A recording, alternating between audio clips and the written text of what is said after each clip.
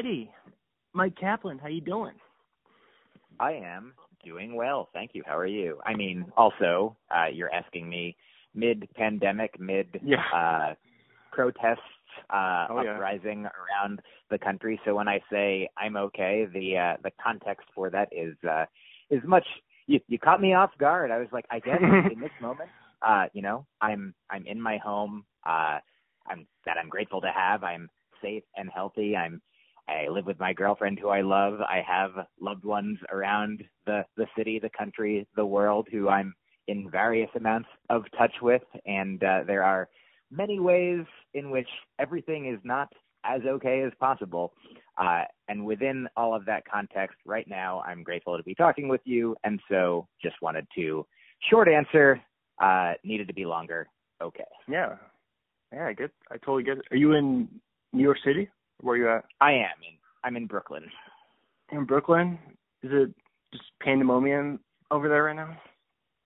I mean, there is pandemonium of various kinds. I mean, some internal more than external. So not far from where I live, like over the weekend and variously over the past week, or it's hard to keep track of time now. But there have been some protests nearby. Like I've seen many videos of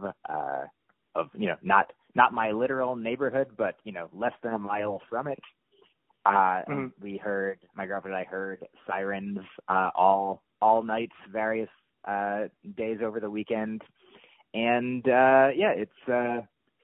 it is a time that I'm glad people are speaking up, and if they feel safe, going and peacefully gathering and expressing disdain, discomfort, unhappiness with the unacceptable way that things have been. So, and also within my own personal sphere of where I go, like I leave my home to go on like walks once in a while, and I go to the grocery store that's very near. But mostly if people are asking how's New York, like my apartment is okay. Are you walking on the sidewalks, or are there parks, or where do you normally? I live near Prospect Park, which is a pretty large park. So I'm like a block and a half from there. So I'll frequently just go up there and find a path that is not as well trodden as some other ones. So is that mostly park walking. Is it kind of like a Central Park in Brooklyn, or is it a lot smaller? I guess I don't know. I believe that Central Park is bigger, but they're different. They're different shapes. Also, it's certainly like you could walk in it for miles, and it's and not have to retread the same ground. It's pretty big. And you're from New Jersey, right? That is correct. Yeah, you're from North Side?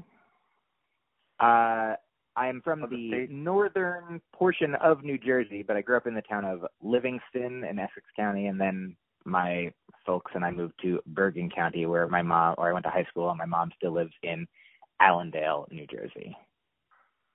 You have to explain to me, is that, I don't really know my Jersey geography too well. Is that all north? It's all like, I would say that all counts as northern New Jersey. Allendale, like the town Allendale and Upper Saddle River, where I lived before that, that one I think is on the border of Rockland County, New York. So right up as far as you can go in New Jersey for the most part. Okay. So I have so why do people make fun of New Jersey so much? Because I'm from Seattle. I'm from the other coast, so I don't really get it. Are they comparing it to New York City, or what are they?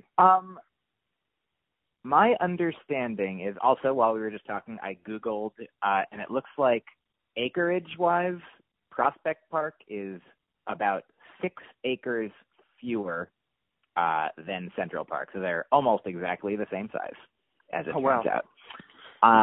But to answer your question about, I can't, it's funny, I talk a little bit about New Jersey and people's, jokes about it. And disdain for it, which I think is mostly, just sort of like the same way that you might grow up like hearing blonde jokes, and then you're like, wait, why are these the jokes? Like, it's just because they always have been the jokes. Like, there's certainly nothing to blonde. Like, the color of your hair doesn't have anything to do with your intelligence level. The same way that I guess living in New Jersey, perhaps like there are some like factories, but not that that's the only place that has factories, but for whatever reason, the stereotype of New Jersey being like highways and factories, like, and it's called the Garden State. So perhaps the irony there, but it doesn't make, I don't know. It does. The answer is I don't know, and it doesn't make sense. Is it, yeah? Is it kind of like a Florida of the Northeast almost? You know how everybody. I mean, a great question. I mean, it is in that people make fun of Florida and people make fun of New Jersey. Interestingly, I think this is interesting to me.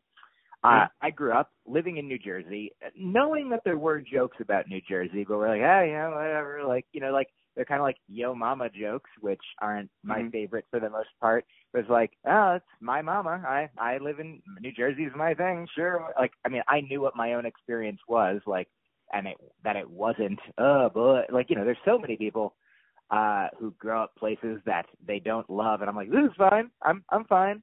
I mean, my individual circumstances may have differed from other people, but I'm sure there's people who grow up unhappy in Seattle, and there's people who grew up happy in New Jersey, and vice versa. But the quote unquote interesting thing is my family. We had my grandmother eventually would live in Florida, and she had a brother who lived down there. So I had a lot of family, like a lot of cousins and uncle, aunt type folks who lived in Florida in the Miami area when I was growing up, and still.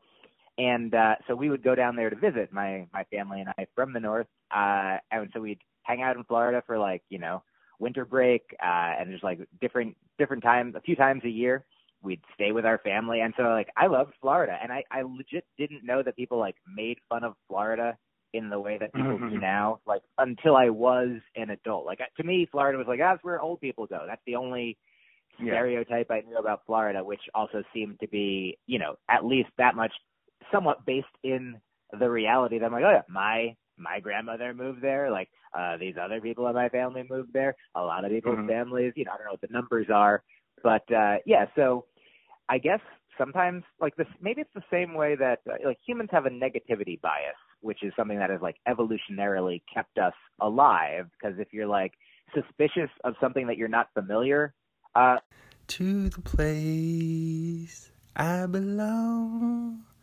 West Virginia, Mountain Mama.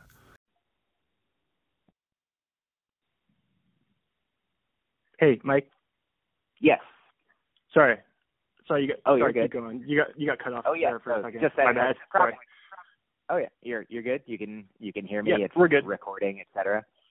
Yeah, I was just saying, I think in Seattle, my guess is that there's probably parts of town or suburbs or areas of the county or city or whatever where like certain parts of town are known for certain things. Like, if you're, you know, that part of town is like, maybe it's based on class, maybe it's based on just assumptions, maybe it's based on like the way it used to be. Like if people are like, Brooklyn, dangerous, or maybe it was at one point a different kind of thing, or maybe that just is code for like, is that where people who don't look like me live, and I'm afraid of them for less rational reasons. So I think it's all based in some kind of like fear based in ignorance. So I guess that's where jokes about New Jersey come from. I have an answer: is ignorance. Ignorant. That is kind of funny that a lot of people, like you're saying, move from New Jersey and then they retire in Florida. So they're kind of, maybe they relate to each other. They're kind of connected in a way. It could be. I think that people do it. I mean, Florida is like a pretty big destination for retirees from not just New Jersey, I think. Oh, yeah. But I do know, I guess maybe on the West Coast, people are likelier to go to Phoenix, the Florida of the West. Who can say? I think now I can speculate all day if that's what you'd like me to do, but I've reached the limits of my knowledge. Yeah. I have one more Jersey question for you. What do Jersey people think about the Jersey Shore, like the show? Because I love that TV show personally. It's one of my favorites. You know, I have a sort of a roller coaster of an experience with Jersey Shore. Like, I don't watch a lot of reality TV. It doesn't mean that. I mean, a lot of everything isn't worth watching, whether it's, you know, like there's a lot of books that aren't worth reading, a lot of podcasts that aren't worth listening to, a lot of music. Like I love to focus more on the things that like there's so much that is valuable as well. There's so much that, you know, speaks to all different kinds of tastes and desires and motivations and expectations. And so just personally speaking, like I don't watch a lot of reality TV. I have enjoyed when I have watched various shows, but also we have limited time, and so the shows that I choose to watch specific shows. But when Jersey Shore came out, like initially I was like, yeah, that's not the kind of show, not a show that I think I'm gonna watch. But then people who I like cared about, loved, respected the opinions of, like smart comedian friends, like people started watching it, and I don't know if you know, but it caught on. A lot of people liked it, and so because people were enjoying it so much and talking about it so much, that got me curious. And as sort of, you know, I watched it initially as a sociological, inquiry to be like, oh, what is it? Is it? And I didn't watch all of it, but I did understand why it was enjoyable. I did enjoy watching it. I now, like, you know, I certainly haven't kept up with it, with the characters, with the humans that it is about. But so to answer your question specifically as far as how New Jersey people perceive it, like I can only speak for myself that I know that the Jersey Shore is only one part of New Jersey, and that there are all different kinds of people who live in New Jersey and who live in any type of place, except for perhaps, you know, the smallest hut in a indigenous area that is untouched by, you know, the outside world moving in.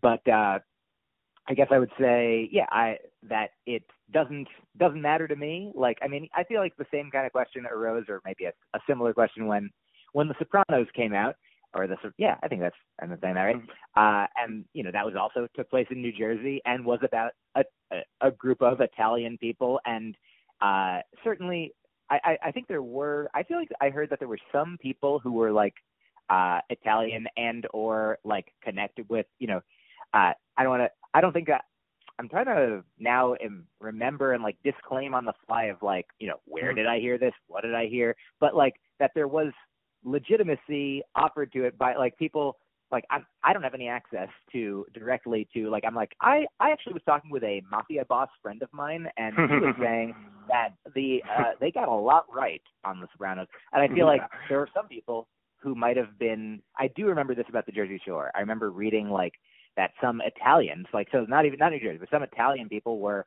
offended by the way that Italians were being portrayed on the Jersey Shore. And I remember thinking like, but those are people. It's not like a scripted show. I mean, obviously there is scripting that goes into a reality show, but they didn't invent those people. They were perhaps caricatures of the real lives of these people. But I thought that was funny that they were like, hey, don't show people those Italian people. And perhaps there was some of that also when The Sopranos came out, be like, hey, I feel like that stereotypes are dangerous in general, because there are so many, like, even if something is true of some people, and you're like, well, then there's definitely a reason for the stereotype. Like, there could be, I think there's probably more Italian people who are not criminals. I bet that Italians are not criminals on like a larger scale. Like, I don't think that there's disproportionately like you also hear about all kinds of things. Like there's Jewish gangsters, and there's the Russian mob, and there's like people in society, like in capitalism, in the world, there are, while there is a legal system, there are people who break laws, and all kinds of people can do it. So I guess that's getting a little farther afield from your question, but I was fine with it, and probably other people were mad, but who knows? Yeah. Wait. So back to all right. One, I'm just so interested in New Jersey for some reason, but I don't know why. It's because I love Jersey Shore. But do you think they're playing, like, do you think they're aware of their characters? Are they playing it up, or do you think they're just like that crazy? Because you watched the show a little bit, so. I did. I mean, my guess, based on, I think I remember I used to watch Jerry Springer once in a while, maybe when I was in college. Mm-hmm. And I remember reading something about how when you would go on Jerry Springer, like, you know, there would be people throwing chairs and yelling at each other, and it seemed like chaos. But I think they were all being paid to be there, and or they like wanted to be. They didn't have to be there. They were choosing to be there. Mm-hmm. And so I remember like there being discussions about what happened backstage, and I was like, oh yeah, you're gonna come out, and then they're gonna come out, and then you're gonna have this fight, and like it wasn't like you know, you got into an argument with your uncle, and then you're like immediately on TV right now. It could have been like days, weeks, months later. And so like even if you were angry at one point, you're now in some way hyping it up, manufacturing it, amplifying it for entertainment value. So I do think that, especially, and so similarly with reality shows like the Jersey Shore, I'm sure that people want they're on TV because they want to be on TV. Unless it's a hidden camera show. And so for sure, I imagine, like, I'm sure that also producers were probably manipulative, and like, if there are situations where they're like, hey, everybody's drinking, have some more drinks, and who knows what's going to happen. So I don't know that every decision, every word and deed expressed by the characters, by those people, if they afterwards were like, yeah, that was my best self, and I would choose to do it. But certainly, I'm sure that they were all at a point, and for most of it, probably aware of, you know, who they were, what they wanted to do, what their perceptions of them might be, and that they were, you know, like the kind of no publicity is bad publicity. It was like, well, if you're talking about me, then in one way I am winning. They're winning this podcast right now by occupying our discussion. Oh yeah. I mean, well, they're one I can't stop thinking, and I know you're a Jersey guy, so I figure all Jersey people want to talk about them, but probably not. But I feel like you're a Vinny guy. Is Vinny your favorite? Oh, I definitely can't say that I have a favorite. I love them all equally. Okay, yeah, of course. All right, so you went to college in Boston. Let's just talk about that for a sec, then I'll let you go. And so I want to know, how does Boston's economy work? Because is everybody like a college student or a professor there? That is an interesting question. Thank you. The answer, I think, is no. My understanding, these numbers might be off, but when I was there, I heard that during the school year, there were about 1 million people in like the Boston area, whether that's the city proper, like, you know, including the surrounding metropolitan area. It's like 1 million-ish people. And my understanding was that around a quarter of that was college students. So college students are like plentiful in Boston, that is for sure. But that's still 750,000 people who, if there's 250,000 college students, you have probably way fewer college professors. So yeah, of course, for sure. I don't know how many, you know, even if it's like one professor for every 10 students, that it couldn't be that. But it's certainly not even 1-to-1. So it's like no. The vast majority of people who live in the Boston area are not students or professors. Based on those numbers, I think that makes sense to say. I mean, also, you're saying, you know, of course, there are maybe, like, certainly more colleges in that area than a lot of other areas.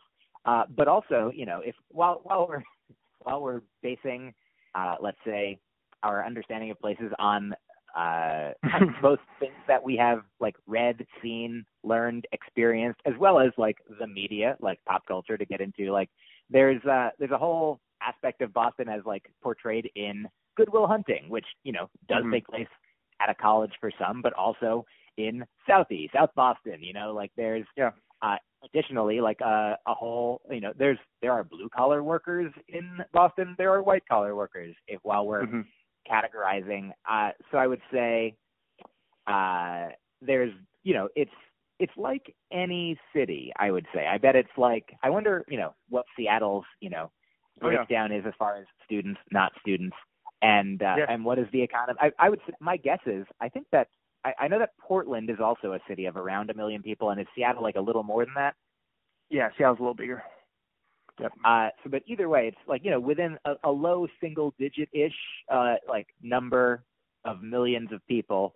So probably the cities operate. I bet that Boston operates very similarly to how Seattle does, but maybe with more. It's probably maybe smaller. I guess I don't know. There's like only a few. Like compared to New York, it is certainly geographically or certainly population-wise smaller. There's like in New York, I don't know how many subway lines there are. In Boston, there's 4.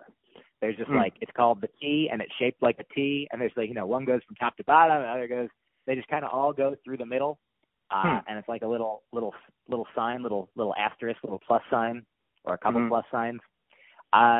So yeah, but I mean, it's like New York City, where I live now. It's got, a theater district, it's got, a music scene, a comedy scene, like compared to some towns that I go to might have like one big comedy club and that's it. Whereas Boston had like maybe one big one, but also like now theaters and where people come like sort of from, like the national headliners come in. And then there's like smaller stand-up rooms and improv theaters and like clubs of varying sizes. Like I know the most about how the stand-up, the comedy economy has worked, at least worked when I was there, than the whole of the economy. But I'm sure that, like, similarly, like, the comedy scene in Boston, sort of like a microcosm, a much smaller version of the comedy scene in New York City. Like, New York is just, like, like just miles bigger or deeper or wider or whatever it is. But yeah, I think that Boston is, like, of the cities that aren't New York or LA, let's say, certainly comedy-wise, I feel like Boston and Chicago, Minneapolis, Austin, Atlanta, Seattle, San Francisco, Portland, like, all of these towns have like maybe, a couple comedy clubs, a vibrant enough scene that can support however many comedians are there before they potentially might move to a larger city like New York or LA. And so my understanding would be that all different kinds of arts communities, like in Boston, there's also, like burlesque dancers and obviously musicians and like different kinds of, like I'm sure there's like roller derby and like things that I don't know about. So there's that's my guess is that Boston is full of things that I don't know about in addition to the things that I do. But yes, also there, the comedy club that I started at, the Comedy Studio, was for 20 years right across the street from Harvard University. And so I was accustomed to performing for like audiences full of people who were used to sitting down and raising their hand when I was in that part of town. And then for people, getting into I feel like a friend of mine has a joke about, I think it's my friend Ken Reed from Boston, who had a joke about like where the big comedy connection was, like the big club in the downtown, like touristy area when we started out. And that it was just sort of like, Jason Bourne type guys getting into fights or Goodwill Hunting, fighting each other outside. So I would say that is what the economy of Boston is like the economy of many small big cities. Yeah, so you won funniest student. I was looking at your Wikipedia, and you won funniest student contest 2005 Boston University, right? Yes. So you were like the class clown for, I'm sure people have made that joke before. You were the class clown in your college? I would say, well, by that point, I was already like pursuing comedy professionally. Oh, wow. I mean, I was pursuing it. I hadn't arrived at it yet. I started really doing comedy most every night of the week in 2002. And so in 2005, I'd been, going out to open mics and getting paid to do comedy some. I wasn't making my living from it, but I was getting paid like on some weekends to do comedy shows. And so at that point, I was in grad school. So I was now, 27 years old 27 in 2005.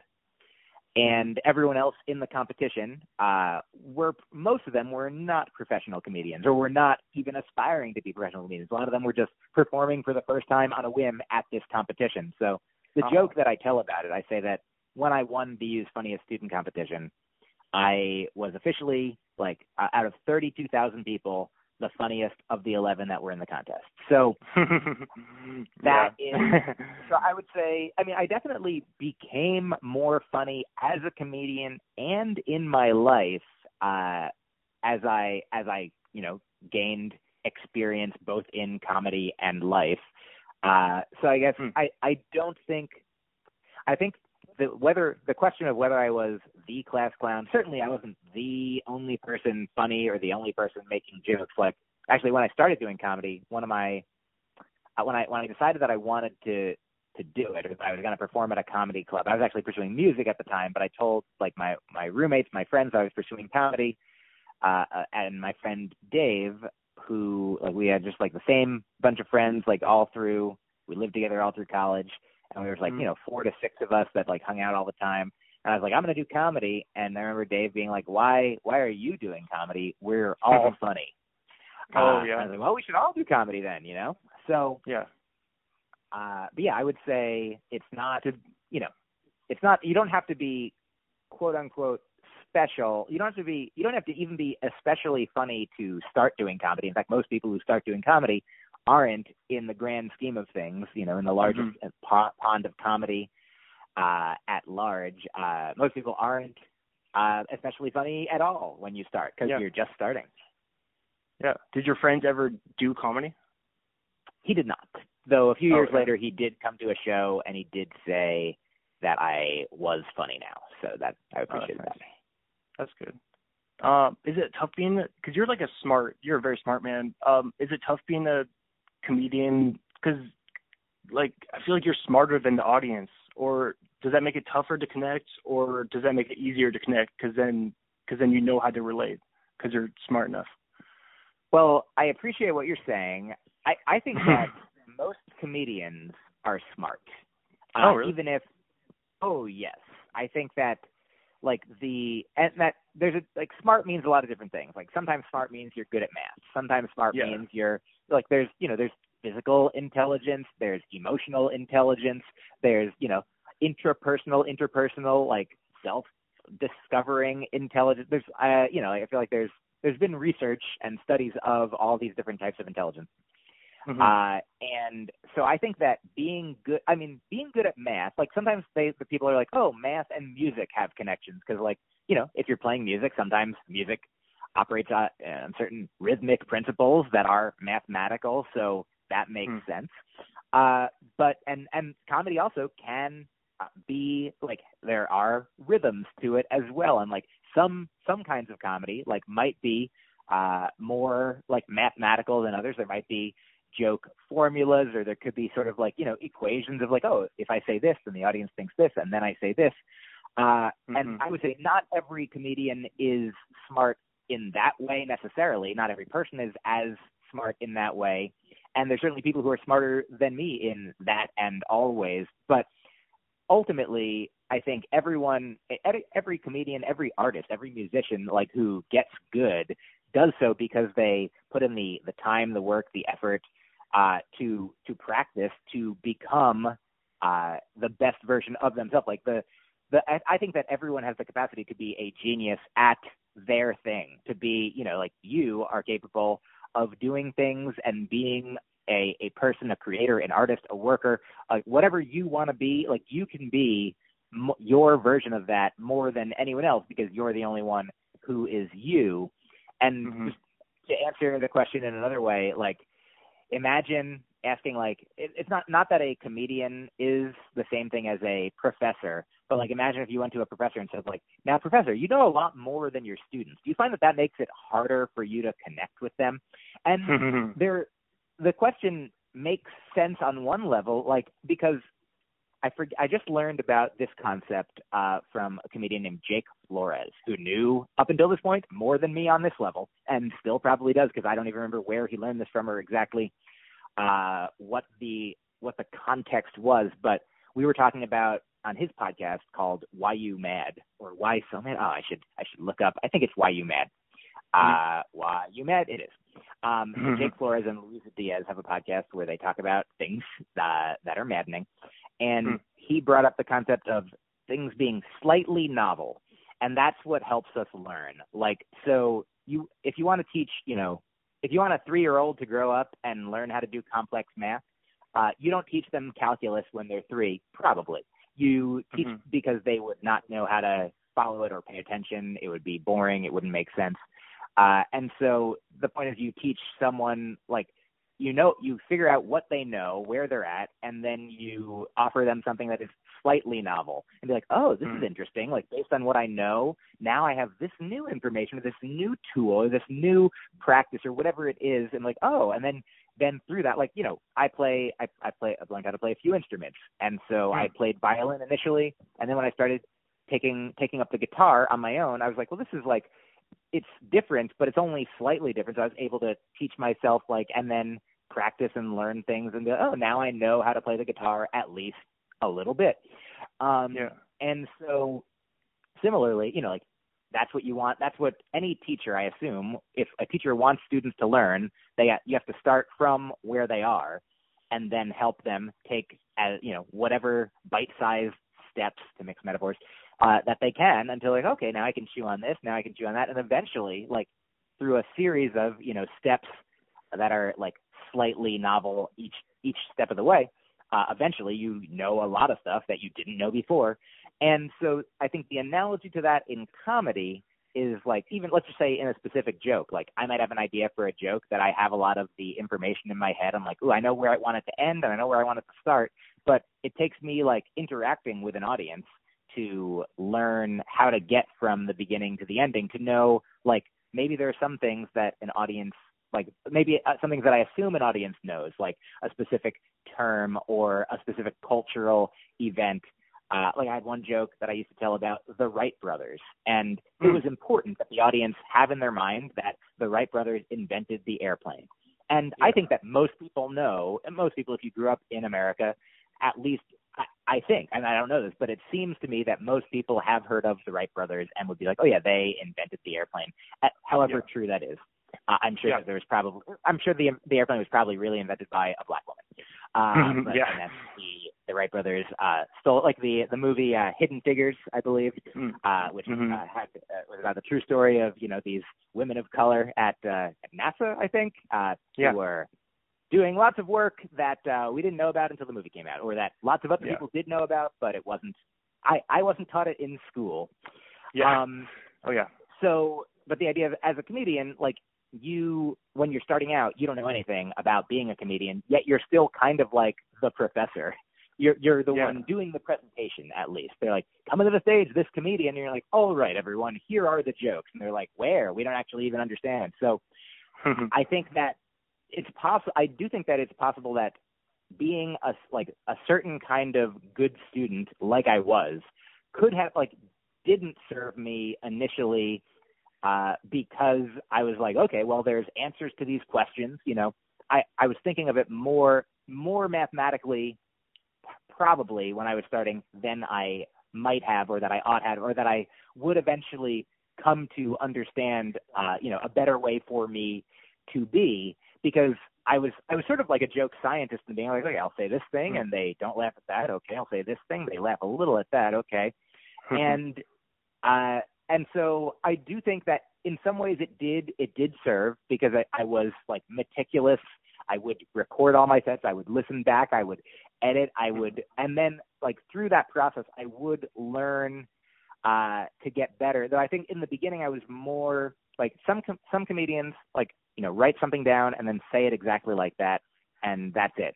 It's like a symphony. And some comedians are like in the moment and they're riffing and improvising, and some do. It's like a spectrum, but that's sort of like, more like a jazz virtuoso.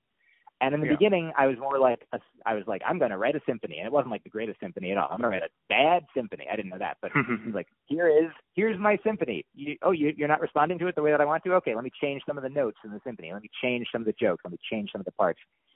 And eventually I would come to to write a little bit on stage, and now be very very comfortable being in the moment as well. And that's sometimes I'll write off stage and I'll write on stage. But it took learning a different kind of intelligence than just like the intelligence that served me in a math classroom to get better at like understanding who I was, to become a better version of the comedian that I was, and to connect. So I think that certain types of intelligence, like some comedians probably have like the charismatic, like, you know, interpersonal intelligence that helps people. Like, there might be comedians who started out with like hardly any jokes at all, but like they did well because they were likable and they were funny, like, because not all funny like involves necessarily even telling jokes per se. But yeah, I would say that I started from a place where I was like, all right, man, but now class, I'm like a student that got put in charge of the class. So let's do our homework. I've got these assignments for us. My assignment is to figure out what the assignments are, and yours is to hopefully not be bored and yell at me. So let's work together on this. I hope that answers your question. Yeah. Do you think comedians should be likable, or like do you think most popular comedians are likable, or some are more villainous, or what do you think about that? I mean, for sure, good question based on the fact that I did bring up likability. So I guess there's like a legal proceedings, and the judge is like, yep, he opened the door to that one. So I'll give you some latitude, counselor, but make sure that it's relevant. I don't think there are any quote unquote shoulds. I mean, if I had to make a list of shoulds in comedy, it's like you should create your own material or pay somebody who wants to sell their material to you. But for the most part, you're like, that's the rule. And you should stick to the amount of time that you're given. If you're told to do 5 minutes at an open mic, then probably it's practical to not go over that, or you won't get invited back. It's also kind to the other people. But as far as what material you're doing, as far as if you're creating your own material and you're sticking to your time, then you can do whatever you want. Like, certainly, I'm sure either of us could come up with a number of like villainous characters, you know, like not, you know, like nice people who are pretending to be mean on stage, like an Anthony Jeselnik for sure. Yeah. And you know, sometimes comedy is about, like, he is like, you know, I would say a symphony composer, you know, and the palette that he's painting with, he's a composer and a painter, is like these dark hues, like, and an important part of it is that I think we can know and understand that I think he is also, you know, he is maybe meta likable. You know what I mean? Like, if you like him, like if you like his jokes, like he's kind of he's endearing, and like if you don't like him, maybe you're like, he's smarmy. But if you like him, you're like, he's charming. You know, he's like, he's got a devilish grin, you know, and attitude and vibe, and so. But I think there are definitely, like, you know, everyone has different tastes and flavors. It'd be like asking a chef, be like, should everything that you make, like, taste, you know, the same good to everyone? And it does. At a certain point, the question doesn't even make any sense. If I was going to say what a comedian should do, is they should be themselves and do whatever is the truest to themselves. Yeah. Okay. For some people, that'll come out as likable. For other people, it'll come out as less likable. But also, again, if anyone is able to like you, then you are likeable. You know, it's not like, I mean, that's what likable means, able to be liked. So if anyone likes you, then you are likable. And the question of like, oh, are you likable by the majority? Like, for most comedians, I think most comedians aren't the most famous comedians. Like, you know, not everyone is Kevin Hart. Not everyone is Paula Poundstone or Ellen or Sarah Silverman or Chappelle or Seinfeld. You know, most comedians are not those people, and so most comedians are, you know, when you're starting out, you might have the desire to be like, well, I got to perform for everyone, so I want to be invited back. I want audiences to like me. But at the mid-level, like once you've been doing comedy for a few years, however many years, like, I've been doing comedy for about 18 years. And so for anyone who's been doing comedy like my amount of time, plus or minus, let's say 10 years, anywhere from 8 to 28 years into comedy, I think the goal is to be yourself and present that to audiences and try to find your audience. Like, that's what a lot of people are doing these days who my mother, my mother's only heard of the most famous comedians and me and the people that I introduce her to.